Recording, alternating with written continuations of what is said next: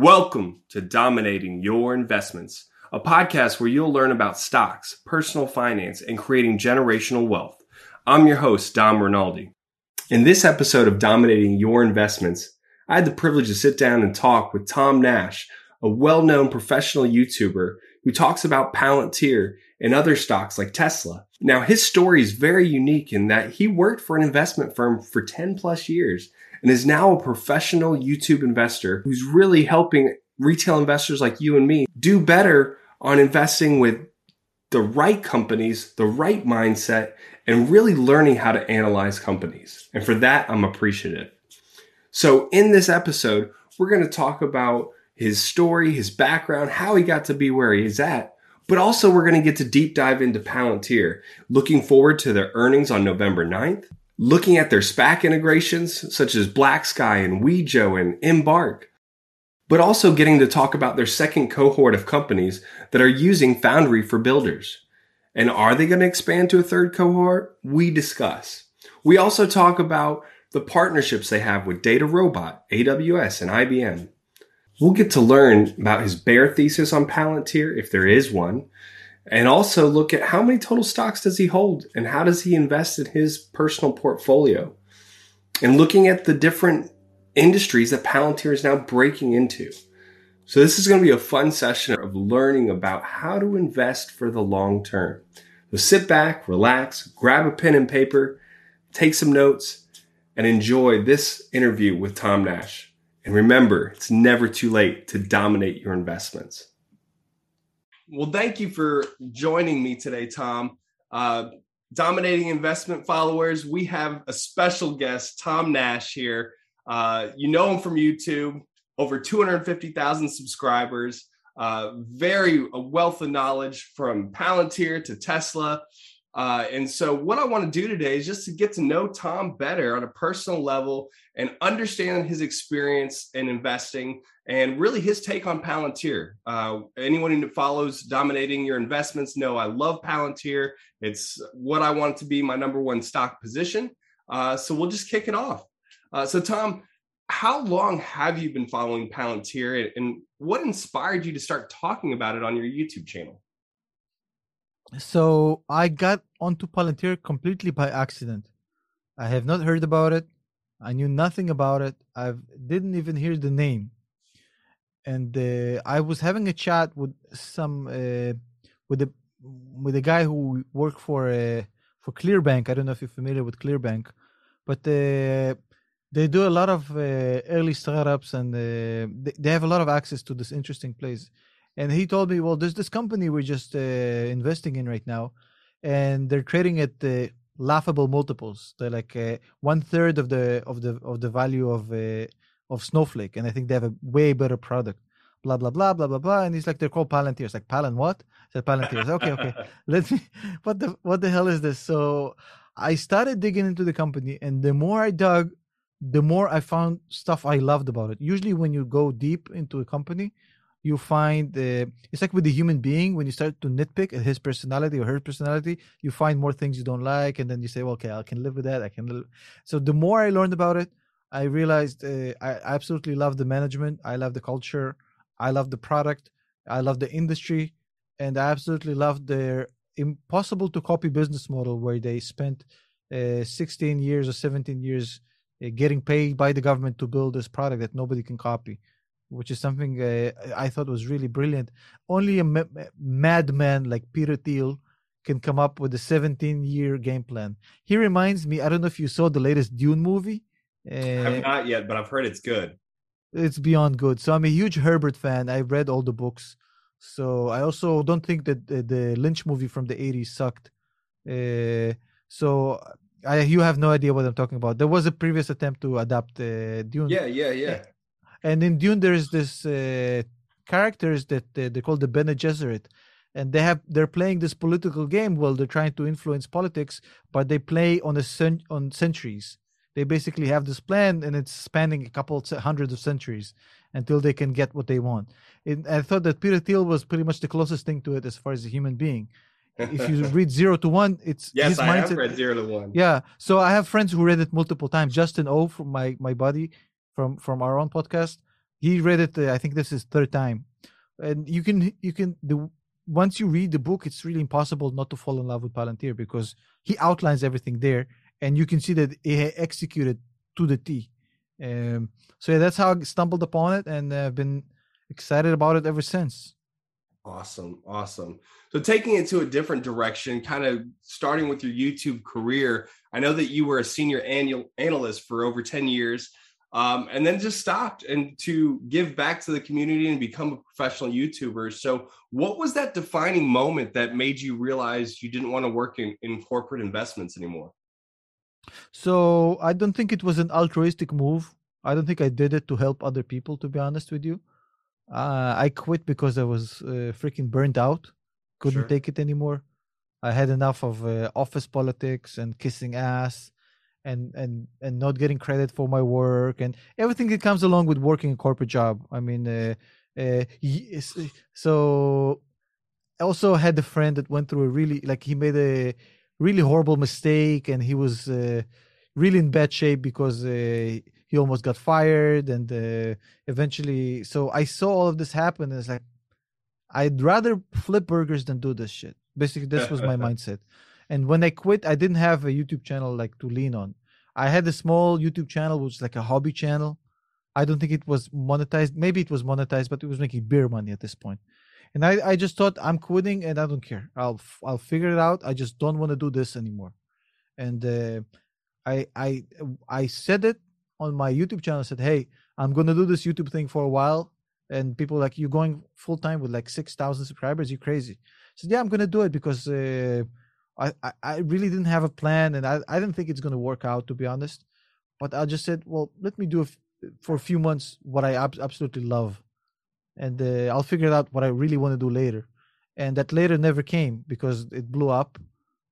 I had a few lucky videos that blew up, which exposed me to a larger audience.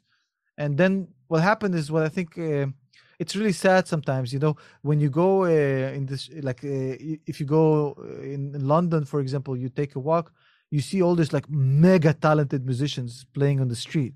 Like for you can look at these guys and you can say, well, like 50% of them can be in the recording studio right now and make music that I'd buy and pay for, and yet they're playing on the street.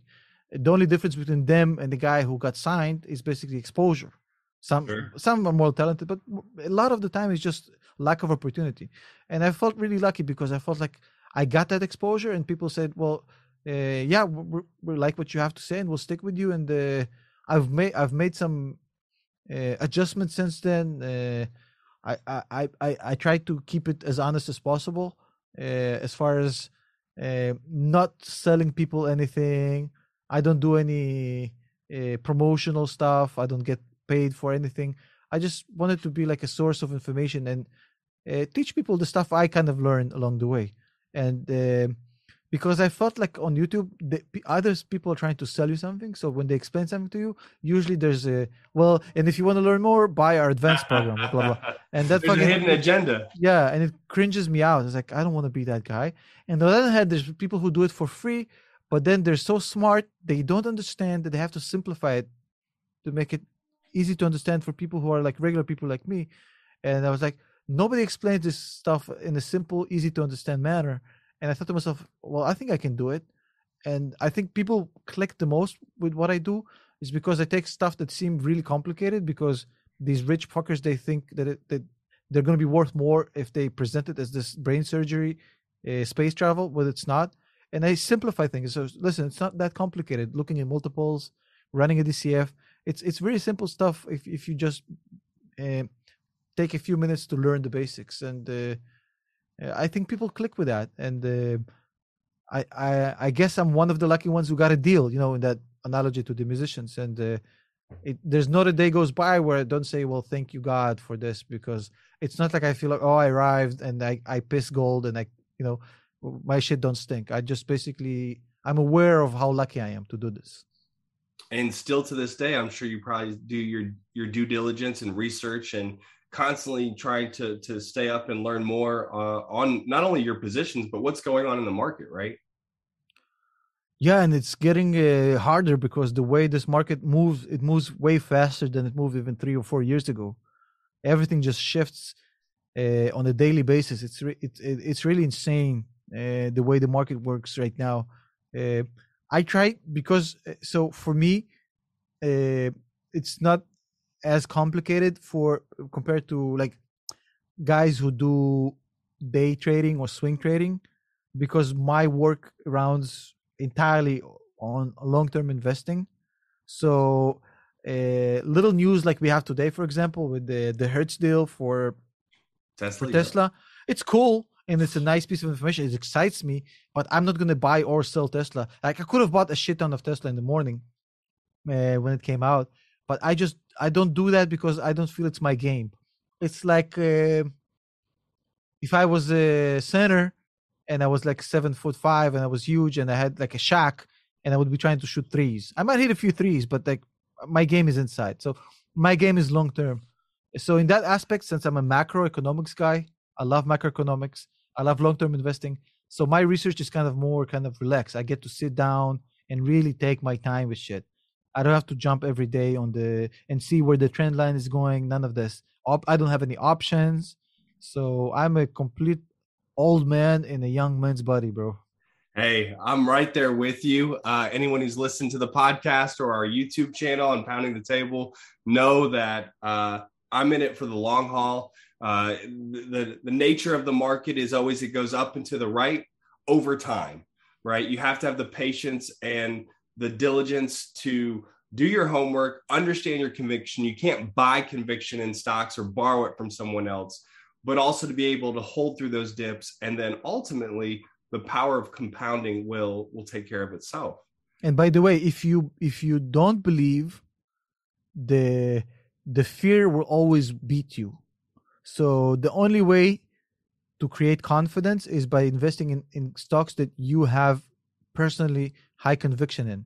If you go on hype, you always lose to the fear and uncertainty, and uh, most often you'll not make the right move. And I always keep saying it: the market is like Steph Curry's 3 point percentage. He might have a bad game, he might have a bad stretch, but at the end of the season, it's going to be 42%, no matter what. The good companies will always outperform the market, even if long term, if it's short term, they're not doing so well. Winners just keep winning. That's right. Yep. So now diving into Palantir a little further, I know our listeners want to hear your take on some things specifically before we come up to earnings. So Palantir just had their Hackathon 2021 event.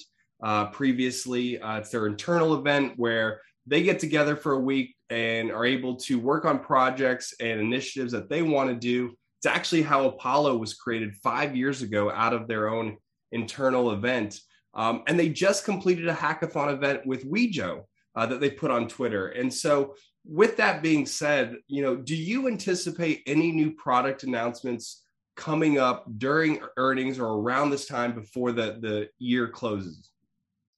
There's no way in hell any products are going to come up from this hackathon in the next month.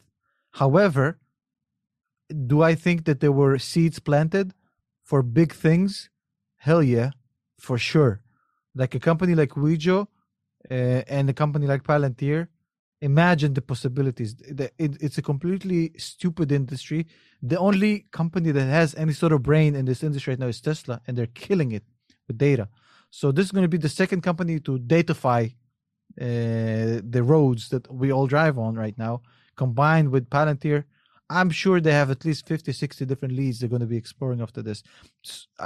But as you know, because you know this business really well, the life cycle of these things, of the development, is not as, I mean, if you had like a hackathon today, you probably, if a product comes out of it, probably we're talking about good 3 years at minimum. For them to announce a product that they considering starting working on, it's not very Palantir like. Other companies might do it, but not a company like Palantir. When they come out with something, this shit is ready and it's fucking prepped. It's not in the beta. So So with that being said, do you think because they leaked out on that Deutsche conference where he said we have 3 new products that you don't know yeah, about, or one of those three possibly could be announced or teased out? Maybe he's been teasing about stuff that we hadn't heard about that they have in play already for a long time. Maybe uh, I don't know. I don't have any inside information. People think I have it, but I don't. I wish I had. If anything, you should talk to Jackson. He has a direct line to them. Yeah, right. Yeah, I don't have that information. So with that being said, do you Hey, still? shout out to Palantir Vision, by the way. If you're not Yes, subscribed, go yes. I subscribe was to just on Palantir there Vision. Friday, and he's awesome. So do you still add to your position with Palantir even when it's trading sideways for the past, I don't know, about a year now since it's been public? After that big jump to 45, we've been stuck in that 20 to 25 range. A little higher than that. Do you still add and keep building, or you've already added so much now you're kind of waiting for some catalysts? No.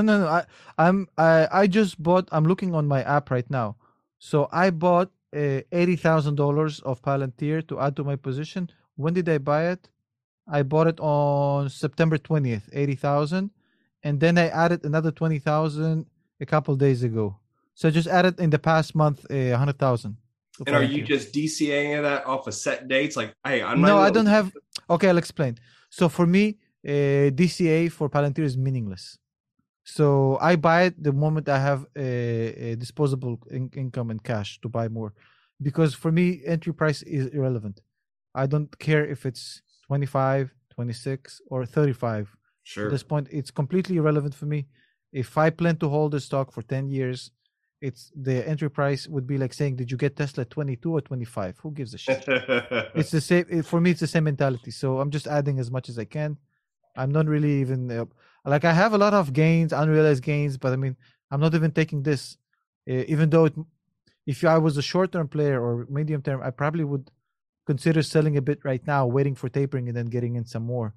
But I just don't want to deal with this kind of mental energy of trying to time the market. I just buy as much as I can. I agree. And that's what I've been doing. I've literally, as soon as my 401k comes in on the check, building it up. I've only known about Palantir really for about 3 months, and my goal is to get it to my number one position. It's number 7 already. And I've full conviction in the thesis, the leadership team, and everything that they potentially could achieve. Now, do you anticipate the SPAC integrations or even combined partnerships maybe in the future, like Black Sky with Wejo or Embark with the trucking company that's doing Foundry for Builders? I see that like they're going into multiple industries with their Foundry for Builders, as well as their partnerships in these SPACs. And what's really exciting is they're all emerging technologies, and some of them even seem like they could communicate to each other. They could actually work with Apollo and actually provide new products. So I just would love your thoughts on that. Yeah, and some of the stuff they invested in are freaking futuristic as hell. I forget the company that does the exoskeleton. It's like next Starkos Robotics. Yeah, that's insane stuff, like unthinkable stuff. I think that what they're trying to do here, and this is me guessing, I don't know, I haven't spoken neither to Alex nor to Peter, don't know any of them, I've never spoken to them. What I think they're doing is basically compounding they're betting on themselves. So they're basically launching these so Foundry to date was like you needed to be like an Airbus or that magnitude to use Foundry, and the Airbus really did well with it, exceptionally well. So Airbus thank the lucky stars for ever trying this to build Skywise, because Skywise has been very good to Airbus and their clients and their client suppliers, and even Boeing actually enjoyed the qualities of Skywise, yeah, but it's Foundry. So right now they're trying to do the next logical move, which is to expand the total addressable market by going after smaller companies, which is something they haven't done before. And they literally are saying, well, we believe our shit is so good that we're going to invest in the clients that are going to use our shit, because we believe that our shit is going to make them a leader in their category. So that shows me a lot of faith in what you're selling. And it's almost like, I don't know, you work in this industry. Whenever I meet a client that uses Palantir, usually they have some shares. Like it's very hard for me to find a client that doesn't own Palantir shares because that's that exciting. Do I expect more of this? Of course. So the game plan for me would be if I was Peter Thiel, based on what I know from his book and how what's the strategies, what's the vision is. So it's uh, business to government, then business to massive business, business to large multinational business, business to medium business, business to small business, and then eventually B2C, which is the holy grail of this industry. If you can get a good B2C product, then you have a shot at being one of the biggest companies in the world. So for me, that's a natural progression of Palantir, is expanding these collabs, expanding these specs. And I think as long as they believe in the product, which I think they will for a long time, they'll keep putting money into these companies because they know that they're just giving these companies tools to win. So why not? Do you think because they have a wide variety of industries they're playing in, right, and a lot of it's emerging tech, that they could even potentially define what a foundry product would look like for EVs in general or satellite companies? Like you look at what they did with Skywise, right? Like they're now the industry, that is the industry product for airlines. Yeah, it's a standard. Right? It's the industry standard. Exactly. 130 airlines use it. So do you see them getting a not only the 130 airlines, don't forget the amount of suppliers and subcontractors who use it through the airline. Okay. I spoke to suppliers who supply nuts and bolts to an airline that use Foundry as an extension of the airline that uses Foundry, because Foundry is built that way. So it's supposed to accept your suppliers and service providers also into the system, and it makes their shit better indirectly. So the ontology there with what they have with Foundry is now expanding. Like we know, it's a core. It's like a living nervous system, right? Yep. And so it's making everyone better in this repercussion of effects, right? This network effect. Do you see them having first? We're just in the beginning innings of genomics and EVs and all these emerging techs. Do you see them maybe putting their stamp on it, and we'll see more things like a Skyline? Because that's what I'm anticipating. I'm anticipating that they know their stuff so good.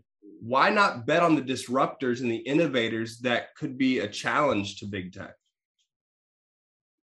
The thing about Palantir, and specifically about Foundry, that unlike what people want you to think, it's completely industry agnostic.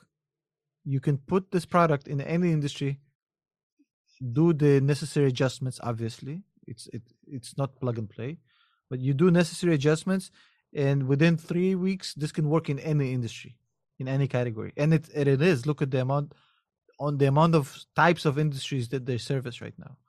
So it's industry agnostic. The only difference between Foundry and Skywise is the name and just minor adjustments that work better with the way airlines, report data and collect data and blah blah blah blah blah.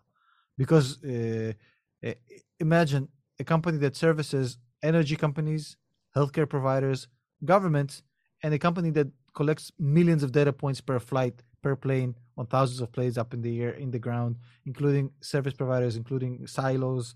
So it's just this the upside and the potential total addressable market for this for their stuff is almost unlimited.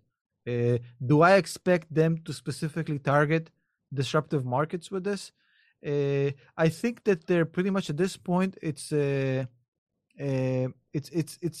guaranteed to happen, because the most volatile markets are going to be the markets in which the biggest disruption happens. And I think they have such a strong brand at this point. They're going to be getting a lot of business, even with. I know they're building up a sales force, but I don't think they really need one at this point. It's an industry standard, and getting clients is not going to be complicated for Palantir. Do I think they're actively going to be giving better deals to more lucrative industries? For sure, they're smart. Sure. It's like giving a bank account to kids or teenagers without any fees. It's a smart play. So I'm assuming they're not idiots.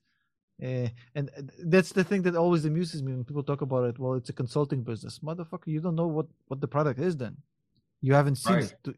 If you've seen it, you could never have said. And you work in this industry in software, so to call it a consulting is it's just fine. It's just amusing to me. Fine, whatever. Don't buy it. One of the things that really excites me is that they're so confident in their business model. And it does. I mean, when you read 0 to 1, you just see Peter's fingerprints all over the business model with Palantir and the flywheel effect that it is, and the fact of their acquire, expand, and then scale. In their business model, they're willing to lose margins and costs and revenues in those first two pillars because they ultimately know to be a successful SaaS-based business or software company, you have to retain the customer, but also you have to be able to then expand into other use cases for longevity. And what we see in the market is net revenue expansion rate tells all, right? If you were not to add any new customers, how much are you actually growing? Yep. So what's exciting is they're not only doing this from a revenue perspective, but you look at their operation margins, and now with Apollo, they've even said they don't have to hire as many employees or deployed engineers because of Apollo. So it's almost like they're increasing efficiencies and top line growth. Would you agree with that? Yeah, and it's really deceptive because if you look at their EBITDA, it's they're not profitable. That's the conversation we had offline earlier. It's you buy growth at this stage. If you don't buy growth, you don't trade in profits for growth. You're an idiot. They went all out in this. They're like we spoke about CrowdStrike. We spoke about them. We spoke about multiple companies. I mean, Amazon did it. Facebook did it. If you want to be a significant player, you have to accept the fact that you won't be profitable for a long ass time, and you're trying to grab as much market share as you can. I think that for me, yes, like you said, operational efficiency is really important. But look at the retention of their clients, and look at how much they're selling more to existing clients, and that's the biggest indicator to me. People don't leave Palantir. I'm sure at some point we might hear like Amazon might drop them or IBM might drop them. And if they do, I think it's going to be a mistake. But like big companies tend to think, well, we can do it ourselves better at some point. We've seen this happen before. They have this mindset, oh, we have the resources, we can build it ourselves, blah blah blah. But I mean, on aggregate, most clients don't leave. It's like there's the stickiness of their product is what impresses me the most, even more than the operational efficiency and the way they're scaling up better and better. Their scaling up has been, look, the Foundry documents that I showed on my channel, where they're talking about deployment 1 to 3 weeks, and then within like 6 weeks you're basically on auto. You just handle if you have issues with the help desk, whatever. Like 6 weeks, it's you talk about efficiency in the software product. I mean, it's a really fast time to install and basically and to go through everything and leave a client with a working product. It's kind of it's fucking fast. But for me, more impressively is that people, when they experience the product, the clients don't leave and the employees actually buy Palantir shares, which was the experience that I got from my conversations. Well, and what's so unique and interesting is how quickly they're able to quantify that return on investment. Like I've seen many software products out there in the industry, and instead of talking about features, benefits, and advantages, they're talking about solving the most complex problems in our industry and in the world, and being able to put a dollar amount to that. Like when you look at how they saved the airlines millions of dollars from just discovering overweighting in fuel, or looking at energy companies, they've seen so many different use cases. To me, it seems like that's how, when have we ever seen a company starting out, going public, and their average contract size is $5.7 million. Like they're going after the hardest customer base. So that makes me believe that when they're ready to go scale that down to mid-market, they will. But it's because those guys, they don't play around. If you don't deliver, you're out. Like with these types of companies, you know it. You work with them every day. It's a very result-driven business. If you can't deliver the result, we don't give a shit. What's the excuses? COVID, we don't care. it's basically you're out, and there's plenty of other people to replace you. It's very result driven. I think they're going for the hardest demanding customers. They retaining them. They're selling more product to existing customers. I couldn't agree more. I think the only thing that's holding them back is the fact that they're really not excited about uh, performance of stock price. They're excited about getting to the point where this becomes like uh, like we mentioned, the operating system of every major company in the world. And to do this, you got to move slow. You can't put the wheels ahead of the car. You got to move slow, uh, because it's like we all want them to have a B2C product tomorrow. Obviously, would be Right. great, right?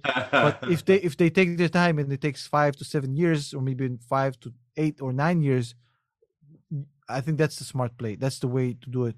I mean, eventually, I think this is uh, if you're playing long term, uh, you'll sacrifice current hype for future potential, which And is it exactly what feels they're like doing. that's exactly what Alex has said in every interview.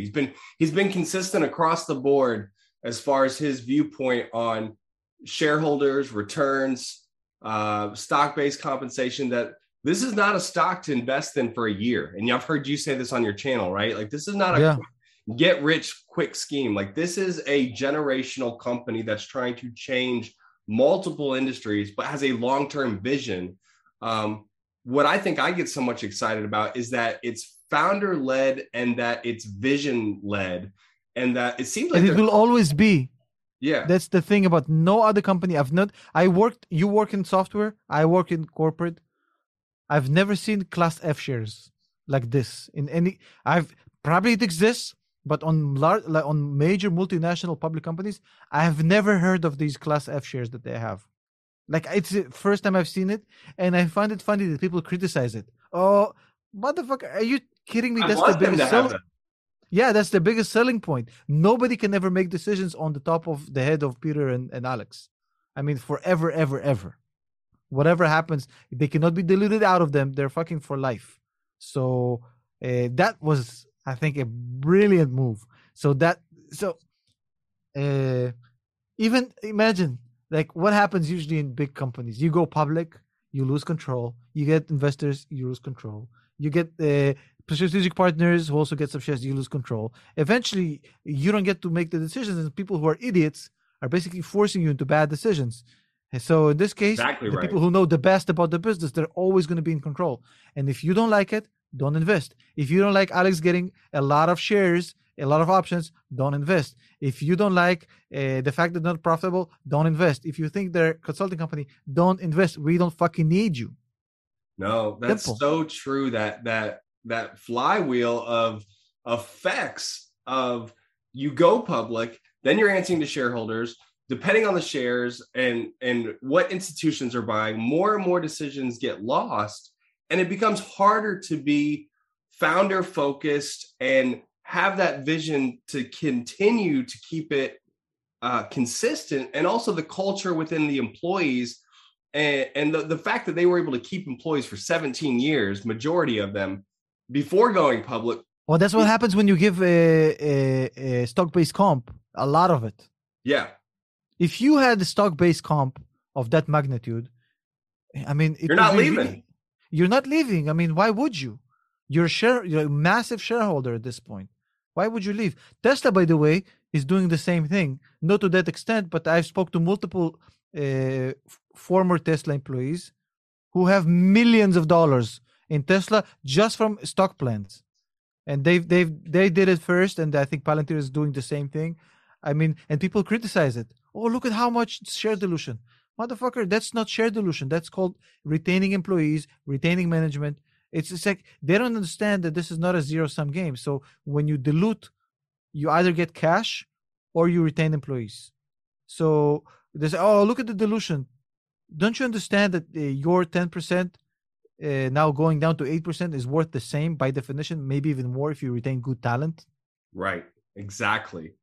And you So see these with idiots, the Three Stooges, I forgot their channel name, talk about, oh, look, the 17 pillars of investment and the Palantir, look at the fucking clowns pretending to be value investors, misinforming people about what dilution really means. It's fucking annoying. Idiots. no, I would agree, and just I want my top talent and I want my company culture to stay intact, because if it doesn't, then that's where execution falls off, right? You want your Definitely. employees to be excited and want to be there. And I still see that vibe in every video and every piece that I've seen, along with Glassdoor ratings. So, you got to do your homework, right? We're not saying take our word for it. Go do your own due diligence. Go look at what they've accomplished. But And that's the toughest resource to compete on today. Dom, look, you notice how Elon has been doing. What do you think AI Day is for? Why do you think Alex Carr puts out his interviews on YouTube? Like when he it's talks to about the give company. those insights. It's they're doing this because they're competing. They're competing for the most important resource right now in the market, which is talented employees. Yep. The top 20% of companies are competing for the top 1% of employees. There's far less excellent outliers in the market as far as employees than companies who are willing to pay top dollars. Especially look at that data scientists. If you're a good data scientist, I mean, you're banking like you're a millionaire. So they're competing for employees, and the competition is fierce. I'm not talking about 99% of people who are competing for a job. The top 1% of employees, that's a They're seller's interviewing market. the companies. Then literally, this is what's happening. So they're competing for the top 1%. And if you want to have the top 1%, you have to pay. And I'd rather them pay with stock, because A, it's not a cash flow item, and B, it retains the employee for longer than somebody offers them 20, Yes. 30% more. Yes. So I never It understood seems why like people common get sense antsy to me. about it, No, I agree. It seems very common sense to me. Now, looking at, though, they have expanded, and we saw in the 2012 interview with Alex that he would never have salespeople. They're engineering based. Obviously, going public changes some things, and it also, you need scale. They have partnerships with Data Robot for retail. Obviously, Love that company. Yeah. The Love that company. AWS partnership as well. And they've won awards with AWS as being one of their best partners. And then IBM. So with those three partnerships, do you anticipate or, hopes, I guess, that in 12 months from now, we actually see some more insights as to results that are happening from them selling that product or being an advocate? I don't know how important the IBM partnership is. I don't know enough about it. Whatever, I don't know, because for me, like, the big player in the market as far as ERP systems, and the AWS is killing it on the ERP side. They're the market. So the AWS project for me is, I don't know what they do with IBM. I don't know how much clientele IBM has. Sure. They probably have a nice business, but it's nowhere close to the stuff that they're doing with Amazon. So don't know this. I don't know. That's fair. Yeah, I don't know enough about don't for me. It's not one of the important stuff about the company. The AWS project is really key to me. I think that basically with what they're doing in this. Okay, so here's a simple question for you: would you agree with me that Amazon is a company of literally unlimited resources to develop new product and new services? They're the closest thing that comes to it. Okay. So if that's the case, would it not make sense for them to build something that they don't have to share the profits with another company? Yeah.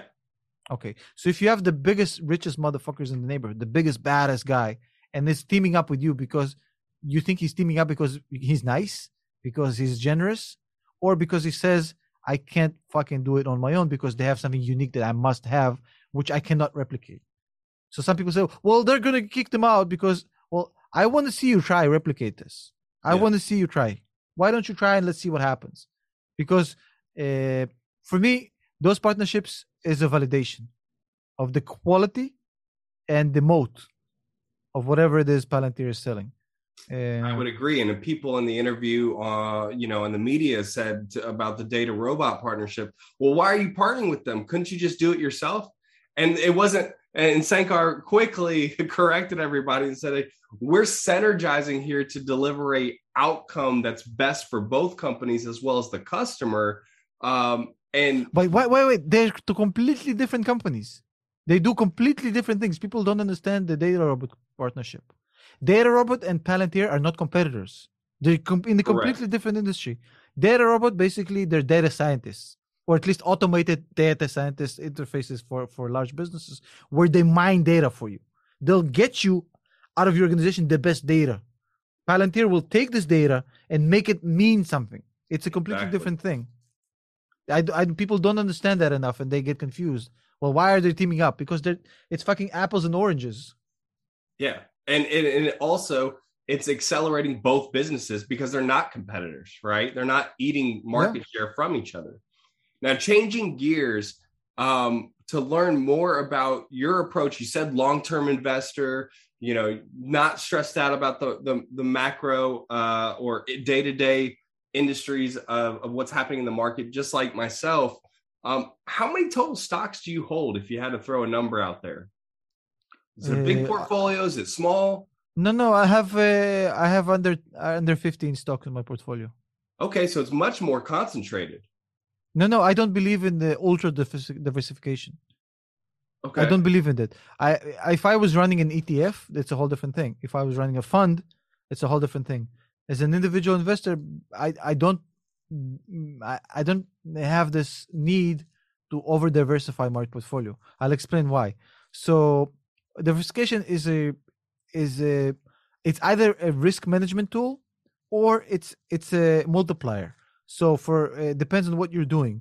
If you're a venture capitalist, then diversification you don't manage risk with it. You're actually scratching lottery tickets, and you hope one will be the next $50 billion company, and that way you win, even if the other 49 are not.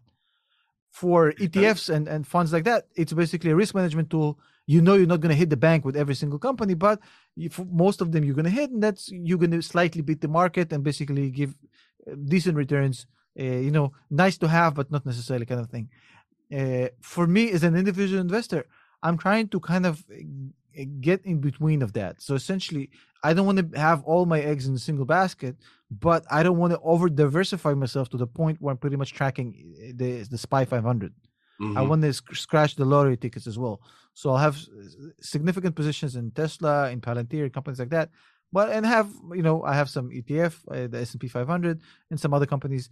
But it's not about managing a 45, 50 company portfolio is a fucking headache I don't need, to be honest.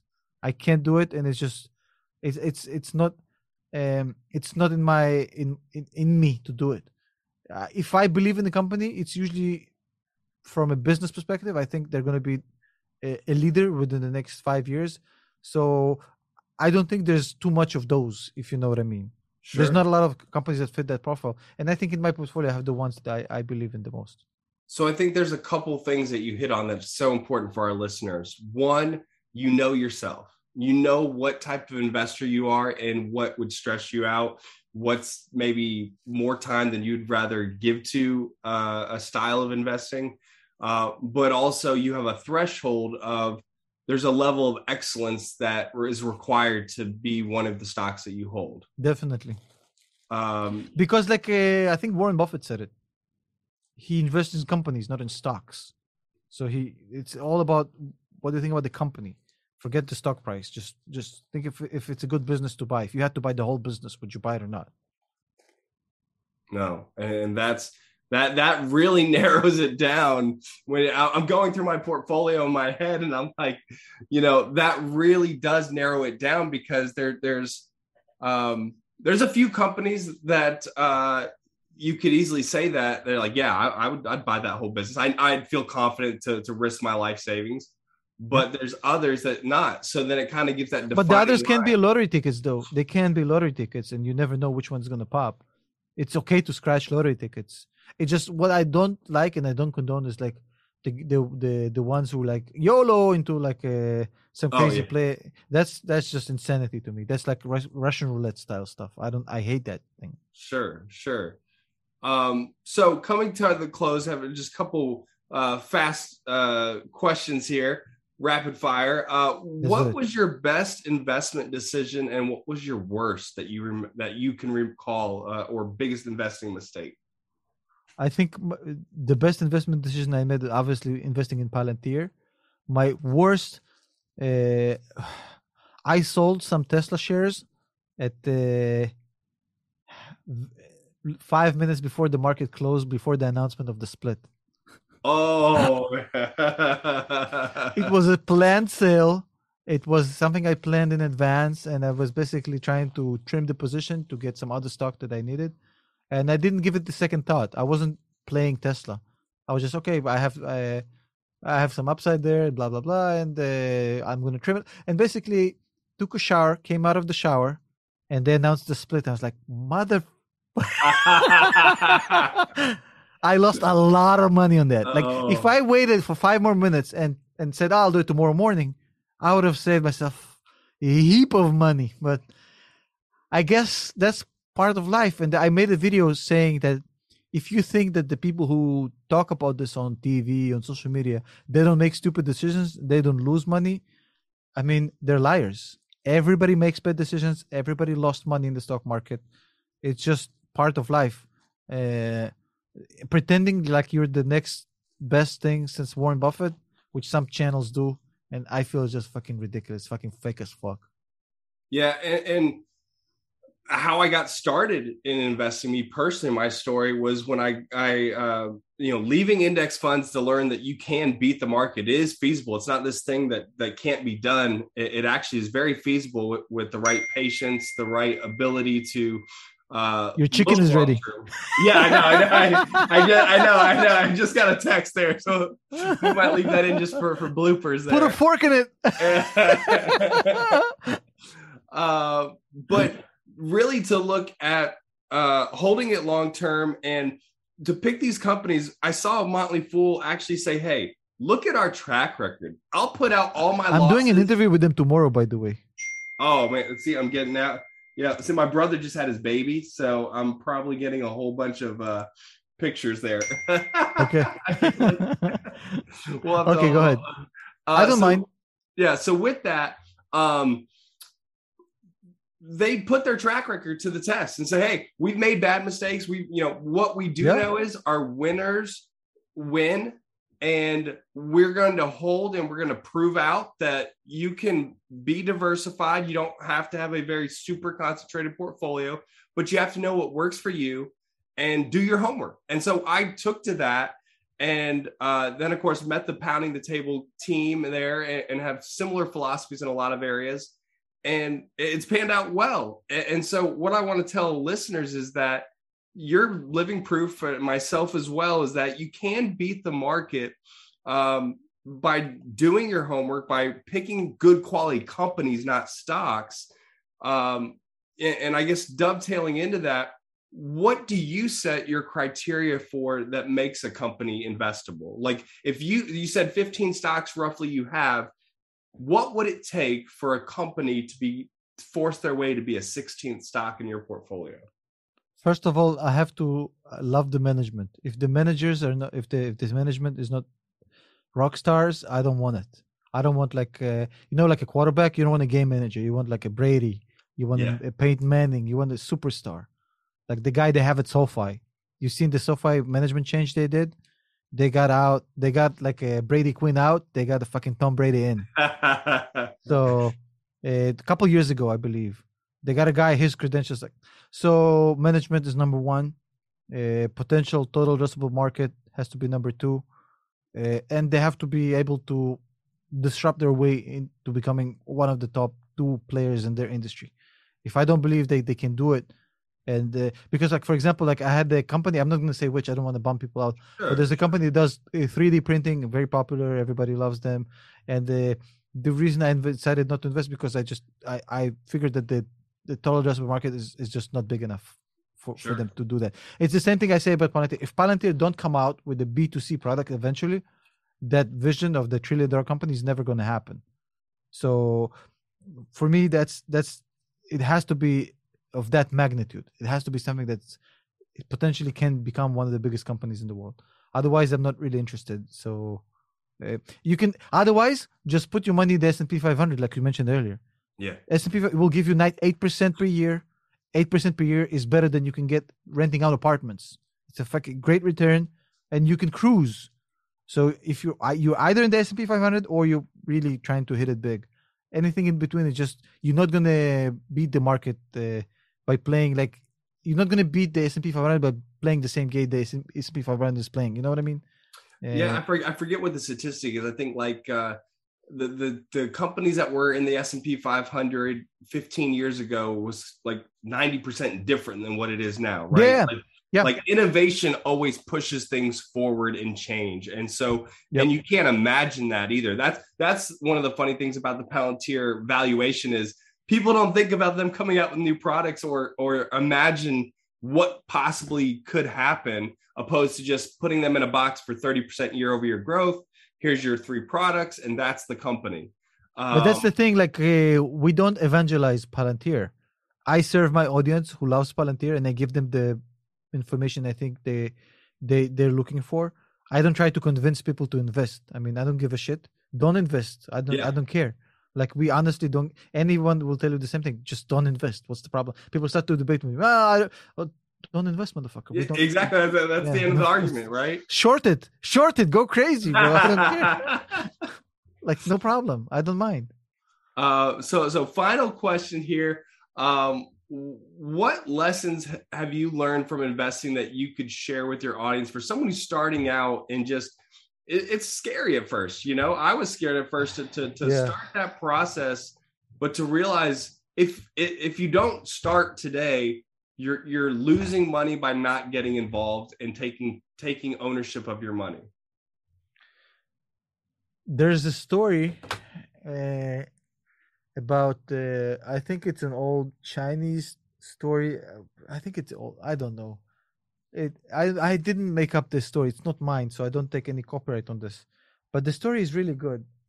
It's about I probably am screwing up the story a little bit, so the people who know it, forgive me, please.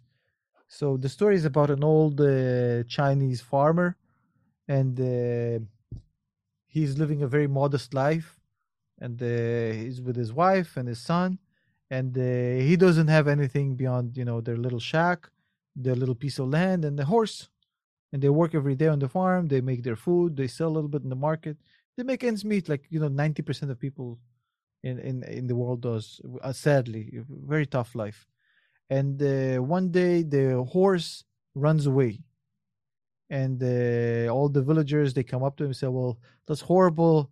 Those are horrible news, bad news. And then he says, well, I don't know, maybe. And they were like, oh, like, they look at him, it's like, what do you mean maybe? Like, so I don't know. And they're like, okay, whatever. Like, so they leave. Next day the horse comes back, brings with him another pack of wild horses, like 5 wild horses. So now he has 6 horses, and everybody's like, this great news, amazing news. And he's like, well, I don't know, let's see. And then they're like, again, like, this guy is insane. What's going on with him? What's wrong with him? So they try to tame these horses, and him and his son are working really hard trying to tame these horses. And then his son breaks his leg, falls off one of the wild horses, breaks his leg, can't work. So all of a sudden he can work. That's like 50% shortage of manpower. That's pretty much him and his kid. Again, all the people come up, bad news. And he's like, well, I don't know, let's see. Then a couple of days later, a huge war starts, and the king comes to draft all the young boys to the military to fight in the war. And everybody gets drafted apart from this little kid because he has a cast on his leg and he can't go to war. So then again, and then the villagers come up, and then blah, blah, blah. So you can go all day. So why am I telling this story? Is because from our own perspective, at a certain day, you might look at the stock market and you may say, well, this is really bad. If you're just patient with it and you give it some time, the answer might be different if you just give it a couple of days. So I would just tend to not get over hyped or over sad about things that seem like they can never be good or bad.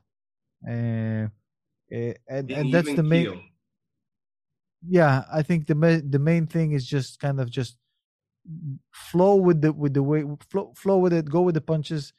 Don't think that you can see the entire progression of a company's life cycle because you think they had a bad day. No, I think that's very spot on, and it's one of the benefits of being a long-term investor. You're not stressed out about, tapering and this and that. Like, I know tapering is going to happen. We're probably going to go lower on growth. Am I going to start selling shares for my growth stocks and try to protect those gains and then try to get back in? For me, no. I know for me, I know I'm holding these, at least the next 10, 15 years. I'm just going to add. I'm going to add with the cash that I have on those dips. But to play it back and forth and when to get in, no one thought when it dipped down and COVID hit that March 2020, it would spike all the way back up very quickly. Yeah. Look at the S&P 500. Whenever it had a dip, it had massive dips for a long time. It always bounces back up because much like the U.S. economy, which you don't want to bet against, good companies. It's the same thing. Well said. We'll leave it there. Tom, thank you so much for joining us on Dominating Your Investments. Guys, you have to check out his YouTube channel. If you haven't, go there, give it a like. Also, make sure to follow him on Twitter. Even though he says don't smash anything, I'm telling you, you will smash it. You will like it. Thank you again for coming on the show. No, it's my pleasure, Dominic. And in case you're watching this and you have not yet subscribed to Dominic's podcast and channel, I'm going to come to your house and I'm going to beat you up. I'm just kidding. Thank you. But you should. So much. Good. I'll see you soon, buddy. All right. So once again, thanks for listening in to Dominating Your Investments. And remember, it's never too late to start. So I hope this helps you get some encouragement on how to look at a company from a qualitative and quantitative perspective. And if you have any questions, feel free to hit me up on Twitter at Dominic Rinaldi 9 and give me a follow. And look forward to providing more content like this on my podcast. Now for the disclaimer. Dominating Your Investments is a podcast that is part of the Pounding the Table network and is for entertainment and educational purposes only. This should not be taken as financial advice and is just that of my opinion on investing. If you found that informational helpful and entertaining in today's interview, you can also give me a follow at Dominic Rinaldi 9. Thank you again for listening, and remember, it's never too late to start dominating your investments.